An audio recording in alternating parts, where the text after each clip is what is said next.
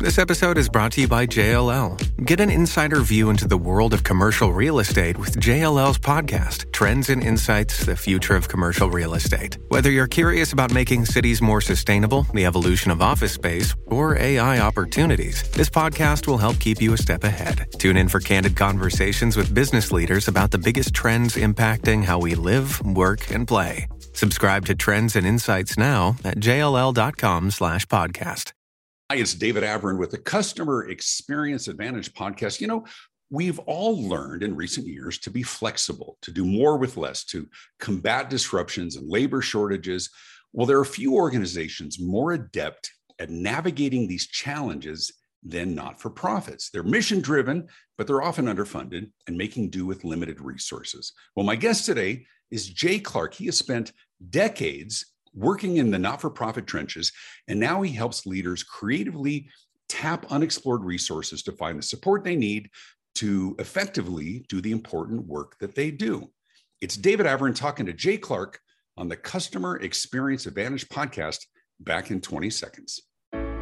You're listening to the Customer Experience Advantage podcast with David Averin, featuring candid conversations with some of the most influential leaders in business today. Sit back and listen in, or feel free to watch the video version online. This is the Customer Experience Advantage podcast, and here's David Averin. Hey friends, thanks and welcome to the Customer Experience Advantage podcast. We talk customer experience and business and all those things I think are all really interrelated. The early part of my career, I spent a lot of years working in not-for-profits, and it's really a great training for young workers, for employees. I think there was some statistic way back when that I think it was 6% of the workforce at some point had worked at a McDonald's or something like that. I think the better place to start is not-for-profits, primarily because they are underfunded, that everybody does everything. You know, a lot of bigger organizations, people are siloed and they have a specific job, a specific task or responsibility. In my early years working in healthcare and hospitals and others as well, you kind of did everything because you had to, because they didn't have enough staff to do everything, but it's wonderful training ground. Well, my guest today is Jay Clark, and full disclosure, a great friend all the way back from my youth, but I've just been such a fan in addition to a friend and watching his career. He spent some early years doing PR with the Denver Nuggets, with the professional sports team, did great things. We actually reconnected when my band sang the national anthem a few times way back when. But he's also, and I'll read this here because I want to make sure I get this right, and then we'll do a more formal hello to Jay Clark. But after serving as executive director for 3 not-for-profits, Jay Clark founded JC Charity and Events Services to fill an entrepreneurial calling to serve others. The goal of JC Charity and Event Services is to bolster the efforts of organizations doing great work in the community who need a little extra horsepower and expertise to accomplish their goals. So I'll say thanks, Jay, for joining us on the show today. Thanks, Dave. It's an honor to be here. It is an honor, isn't it? It is. You know, back in 1988, my friend Doug Moe won the NBA Coach of the Year award. And I remember he was so overwhelmed. And when they gave him the award, you know, the big mucks from the NBA office came in, they give him this award. He was so overwhelmed. He said, everybody else who has won this award before me has just been discredited. And I hope I don't do that to all of your other guests. See, here's what I really appreciate. You have been sort of that other serving, but you've done it very strategically over the years. You've been executive director of organizations that, you know, there aren't enough resources to go around, right? There's a lot of not-for-profits, 501c3s and C6s and others that exist to serve the community good. And if half of them went away, a lot of people wouldn't be served, but others would be probably better funded. Tell me about the work that you did and the things that, you know, we always like to say, don't just tell us what you've done, tell us what you learned. Tell us what you learned in those years of leading these organizations and trying to effectively deliver the services within the constraints that you were faced with. Yeah, you know, you're exactly right on a couple points. The number of nonprofits is staggering. In Colorado alone, it's well over 20,000. 8% of the workforce, I believe, is something silly like that, are employed with nonprofits. So there are just a bajillion of them out there. I think one of the big mistakes that some nonprofits make is they look at it that we're a nonprofit, not a business. And as a good friend of mine once told me, if you can go out of business, guess what? You're a business. So I think that's a big point that a lot of nonprofits, and the ones I've worked at, have been lucky to be around entrepreneurial leadership that has very much treated any nonprofit effort as a business initiative, a business effort. Everything's got to be driven by, can this sustain itself financially? If it can't, how are we going to do it? If we can't find a way to sustain this, we have to look at doing something else. So that's one of the big things that I've learned over the years, is that you really do need to look at yourself as a nonprofit, that you are a business. And everything in the business world definitely applies to a nonprofit.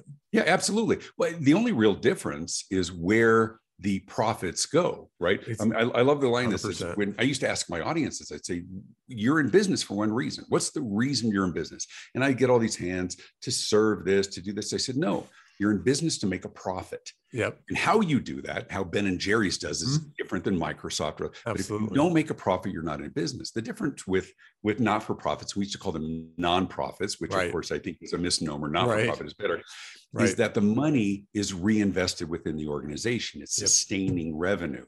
Talk to me about some of the unique challenges that not-for-profits have because their source of revenue oftentimes is different. It's not necessarily a purchase transaction, is it? Exactly. And that's, you make a great point. That's the biggest difference, is most nonprofits don't have any kind of recurring revenue or passive revenue or revenue generation other than leaning on the goodness of people's hearts and philanthropy and everything else. And some of the super successful nonprofits, Children's Hospital, that you're intimately aware with. Sure. I mean, think of that gala that they do, that monster gala. You have to find ways to generate revenue. And, I'm not a big fan of out of the box as thinking, but I think you always have to be creative in everything you do. I think you have to figure out a way to attach a revenue component to it. I mean, I understand feeding people that are hungry or providing homeless people with shelter, there's not probably a revenue generation for that, but there's ways you can look at that to find partnerships that maybe you can generate revenue off of that. So, you always, like you say, you always have to be thinking, how can we use this?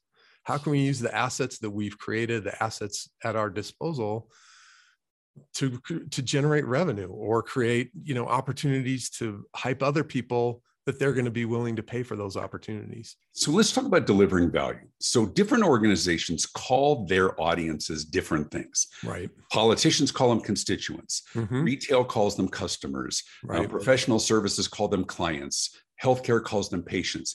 Within the not-for-profit world, it is, what's the terminology? Supporters, believers, donors, all the above? Yeah, all the above. The way that we like to, in the organizations that I've worked with, the way that we like to approach people is we call them partners, because they really are partners with us in accomplishing our mission. You could call people donors or supporters or whatnot, but at the end of the day, for us, they truly are partners, because if we're partnering together, then we have a chance to succeed and achieve our mission. But if we're just looking at them as givers or supporters, where it's just a one-way street, we always really try to create kind of that two-way street, where if you're a partner with our organization, we're going to do our darnest to provide value back to you, whether that's something that you can then take to your customers and brag about. Look at the great stuff we're doing in the community to help. Or we're directly bringing customers to you that are coming to you through our organization. You have to look at things at that way. To me, it's always been, the partnership is always what makes it go. Because if it's a donor situation or just a supporter situation, it does kind of become transactional, where it's like, give me the money, thanks, I can do great stuff with this, I'll let you know how it goes. But marketing, and as we talk about customer experience, which is that driver of somebody wanting to do business with you, there's some very close equations between going out for customers and going out for supporters of a particular cause. And so, and back in my days, and you had mentioned with Children's Hospital and some of the others as well, is we're always looking for sort of those ideal customers, which are the people, like if we're looking from a foundation perspective, somebody who has a connection to the hospital. They had a child who was sick. They're part of an affliction community. Right. And so our communication with them had to be making them feel a part of this, connected to this, so they're invested in this. Talk to us a little bit about that as well. Well, that's one of the beautiful things to me about nonprofit work is most of the time, and you can attest that when you're working in this, it's something that you are very passionate about. So when your communications and your marketing, when you're thinking about being creative and how do I market to this, it's something that you're usually so passionate about that'll flow and come about easily. So I think that's a advantage in nonprofits is being able to take a message. If you're working at Children's Hospital and you're going to somebody and saying, look, you can change by donating and partnering with this, you can change the whole trajectory of this family's life by, making their kid better. I mean, good Lord. But let's go more micro than macro. When you're working with a specific, maybe a faith-based charity, maybe something having to do with youth, you guys, I mean, there isn't enough money to market to everybody. You really need to look for those likely to feel a real connection, whether it's a corporate sponsor, because you share an audience, or others as well. Those are the internal conversations. You really have to be effective in your targeting to look for those supporters and donors and corporate partners and others as well. Yeah, you do. And the other thing that rings a bell with this conversation is I remember seeing in one of your speeches once, it was talking about one of the biggest threats to your business is the customer that you don't know about. And the customer who, makes a touch point with your organization that you don't even realize makes a touch point, and then they're gone and you lost them. That used to keep me up at nights when I was executive director of this organization, is you think you get in this bubble that, everybody knows about us, which is not true. And you start thinking about, oh my God, there are so many people out there that have no idea we even exist, that if they did, would probably be all over helping us. And how do we get that word out? That, again, that's kind of a macro thing, but on a micro level, you're completely right. It's looking at people, working for a faith-based organization, which I have. You have to find those people that are, super into whatever cause that is, education. And then it's working those relationships, those partnerships for them to open up more doors for you. That's always been a big key to any success we've had is, you'll have a core group of relationships. How can you use those relationships to open more doors with people that you never knew, would never know, who are out there that don't know that you exist? Sure. One of the biggest challenges for many in business is that reoccurring customer, the lifetime value of a customer, ones that aren't transactional. If you're buying, some little component and you find a good deal online out of China, that's different than building that real relationship, because the ongoing revenue that is sustainable for an organization to make sure that we're here next year comes from keeping them engaged and continuing to deliver. How has that, here's a question for you. How has that changed in recent years? And how has the competition exacerbated that challenge? Yeah, I mean, the competition, like I say, there's tens of thousands of nonprofits, and there's only one Daniels Fund or one Colorado Health Foundation. The competition is intense. So it's really important to build up your constituents and create those partnerships where it's not transactional. So it is, again, to me, this is another beauty of the nonprofit world, is it does provide the opportunity to create those kind of one-on-one relationships that you have to create. And this was always an issue for me as an executive director, is you're running around crazy you've got an audit coming up, or you've got your gala coming up, or you've got your program you're trying to do.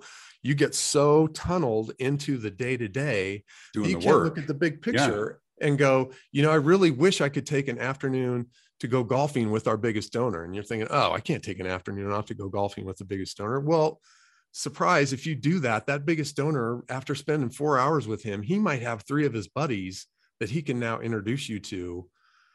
So the relationship piece, I think, is often overlooked a lot in nonprofit leadership. And not consciously, it's just a time thing. Right. But how do you sustain it? That's a real question. What are the internal conversations like? What do you deliver to them next time?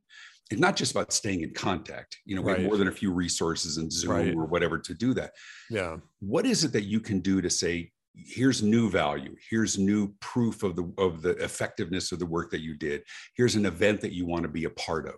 How do we keep them in the fold? Having a Rolodex, old people like us have terms like that. Now they call it the database. Having a big database means nothing if we're not keeping them engaged. How do you That's exactly right. And those are a lot of mistakes I've made over my career is you connect with somebody, you start off great, you have a great start, and then, like you say, they end up going away. It's not the easiest thing in the world to do to sustain those relationships.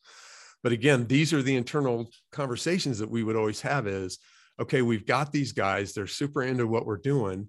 How do we continue to build those relationships? Maybe it's, when I was with the Gold Crown Foundation, we had a great partner. It's like, well, what if we open up our facility for them for a day and they have a company play day at our facility?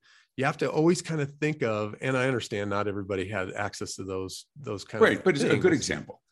But there's always ways to think of ways to engage your partners and your donors and your supporters, whether that's, let's get together and have a beer. Let's have a FAC with everybody on a Friday afternoon in our courtyard, or let's, at the golf event, let's not just get out of our cars, throw our bags in the carts, play, and then we're out of here. What if we draft for our prizes instead of just giving stuff away? You always got to find ways, like you say, you always have to find ways to engage people, and make them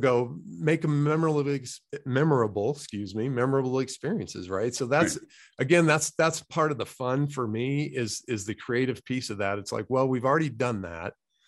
We've done the rubber chicken gala. So what can we do in place of that? Well, and how much do you learn from watching other organizations, not necessarily even like-minded, different types of organizations around the world, across the country? How much do we beg, borrow, steal, be inspired by somebody else's great idea? Because some of the best ideas are certainly outside of our traditional experiences. No question. And that's one of the reasons I'm such a huge fan of your podcast, is your guests feels like I'm always finding something that I can rip off from them. But that it's always, the creative thing is always, to me, that's the juice that keeps you going. And I love that part of it. And I think, again, you have to use that creativity from the customer experience standpoint, right? Let's be creative in how we can engage and keep bringing these people back.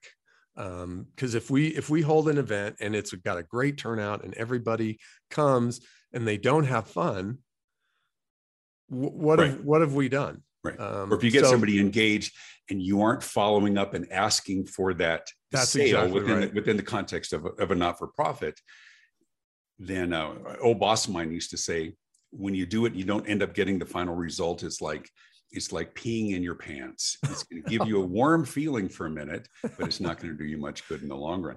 Talk to us about the creativity, because I know you do work with JC, Charity and Event Services. Mm-hmm. You work with senior leaders at not-for-profits to help them expand revenue sources and fresh ideas, because to be fair, they all are good at this because they have to sustain their organization. Right. But there's pieces and opportunities and revenue sources that they're missing. Tell me about the work that you do from a consulting perspective to bolster the efforts that they're currently engaged in.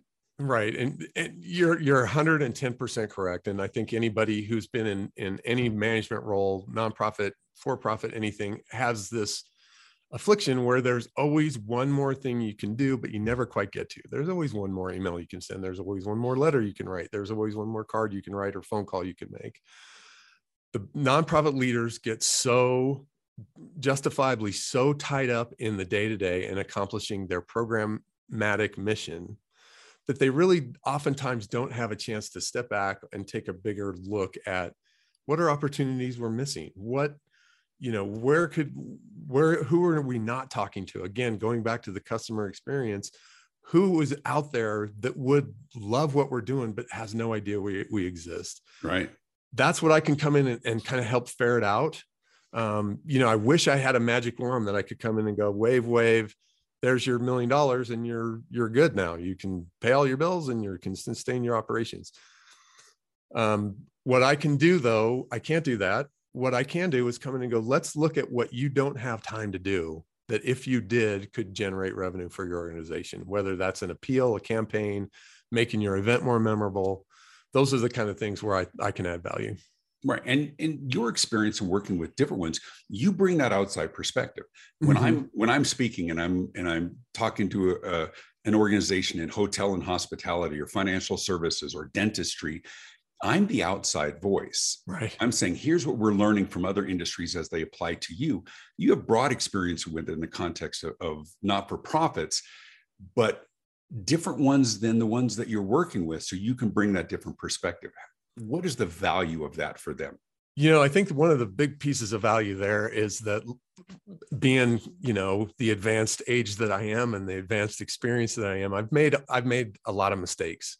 So I've seen things that have worked and just as importantly, I've seen things that haven't worked. So I think I can, I think again, you get in a little bit of this bubble where it's like, well, it's September. That means it's time for the fall gala. The fall gala means we do the silent auction and we do this. And it's right. Like, well, what if you did this?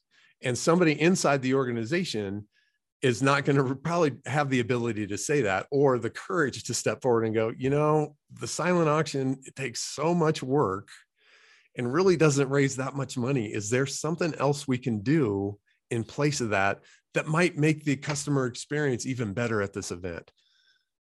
Internally, that's tough. And I've seen that where people don't want to challenge somebody. But if I'm the outsider, I can come in and say, and do that all day long, just like you do. You come in all day long and you challenge people. Well, what if you did it? Why haven't you ever done this?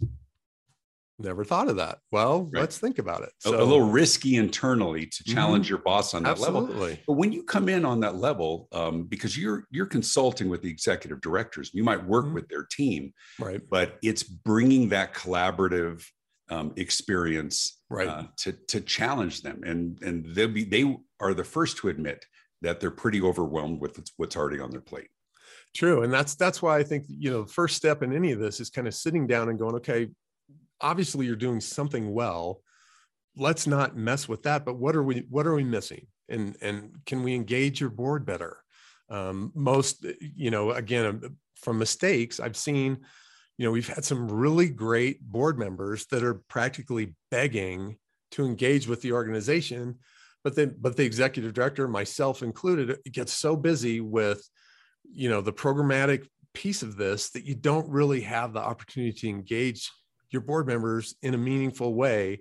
So then what's their experience? They're like, well, I go to the meetings and I sit and listen for an hour and I can say I'm on the board of this organization. Yeah. And then a month later, I show up for another meeting. Right. And I can fill up the table at their gala. Right. But leveraging, that's a great point though. Leveraging resources and others who are true believers in all of this as well. Talk for a second. And I'd love your perspective on this, because I talk to organizations about how their customers and clients and patients and constituents have changed our expectations for access and immediacy and convenience within the not-for-profit world. And some of these are significant organizations who are providing, millions of dollars of services. Right. How have their constituents and the people that they serve, how have they changed during this time of changing expectations? To me, the biggest one is I think there's definitely a different and a higher plane of people being savvy about what they're going to support and where they're going to go for services. If you're a nonprofit that can't deliver what you promise, or if you're not going to provide a good experience for people at your events or whatnot, there are so many options, and it's such a competitive landscape that donors are savvy. Corporations are savvy. Everybody shares everything online. So everybody will know if something doesn't work. I remember it's another one that I love from one of your speeches where it's like, you have to conduct your business like everybody is watching you with a video camera, because guess what? They are. They are. That's a brilliant thing. And the constituents you work with and the constituents you serve have gotten far more savvy because of all the information that's available to them now, that you have to be prepared and ready to meet those challenges. Yeah, we're all serving customers, whatever you call them. And for those who are watching or listening or watching this on my channel or on my YouTube channel, we're all answering to somebody. And especially for guys like you and I, we work for ourselves. We have staff and teams and others as well. But everybody talks about, how's it feel to be your own boss? Every one of our clients is our boss. That's it. I remember when I first started to do this, a buddy of mine said, I said, I want to be my own boss. He goes, congratulations. You're going to have 100 bosses. Exactly. Hopefully one day I'll have 100 bosses, but you're 100% correct. Yeah. And so we're all serving. And so that's why I thought a conversation like this is good, because there's different perspectives. And how do you engage and speak to an audience that to get them to support you? And we do the same thing in business as we're looking for who are our best customers and clients, who are our true believers that are going to be sustaining, right, for what we do. And you can apply this to almost any industry. Who are the most likely to buy from you, frequent you, visit you, support you, whatever that might be. And those people have to love us and continue to love us. So have those conversations is really important as well. We're talking to Jay Clark. No, go ahead, please. I think another part that sometimes is you end up, I'm not sure how often this happens in the business world, but I've definitely seen it in the nonprofit world, where you'll get regular supporters who are all in. And what happens, you end up taking them for granted. And that's just as important. That goes back to the customer experience as much as anything, is don't take your supporters and your partners for granted. You have to continue to, just because they're all in doesn't mean they're always going to be all in. And again, it goes back to everything that you teach, Dave, is so right on. I wish the nonprofit association would have you address the you're so nice. Please continue. I like that point, because it's a huge mistake that everybody many in business make, right? Which is assuming, right, that silence, we haven't heard anything bad, so they must be fine. And meanwhile, somebody else would love to take your longtime customer and convert them into their first-time customer. Absolutely. And it's the same thing. As long as they feel valued and included and engaged and thanked and stroked, whether it's swag or things like that as well. And you see this certainly across the not-for-profit community, right? The blanket, the T-shirt, the whatever that says, here's this for that continuing donation. Here's what you will receive, and here's the and the things that you get. If people want to get in touch with you, Jay Clark, with JC Charity and Event Services, how do they get in touch with you? They can find me online at makingourworldbetter.com or Jay at jccharityservices.com.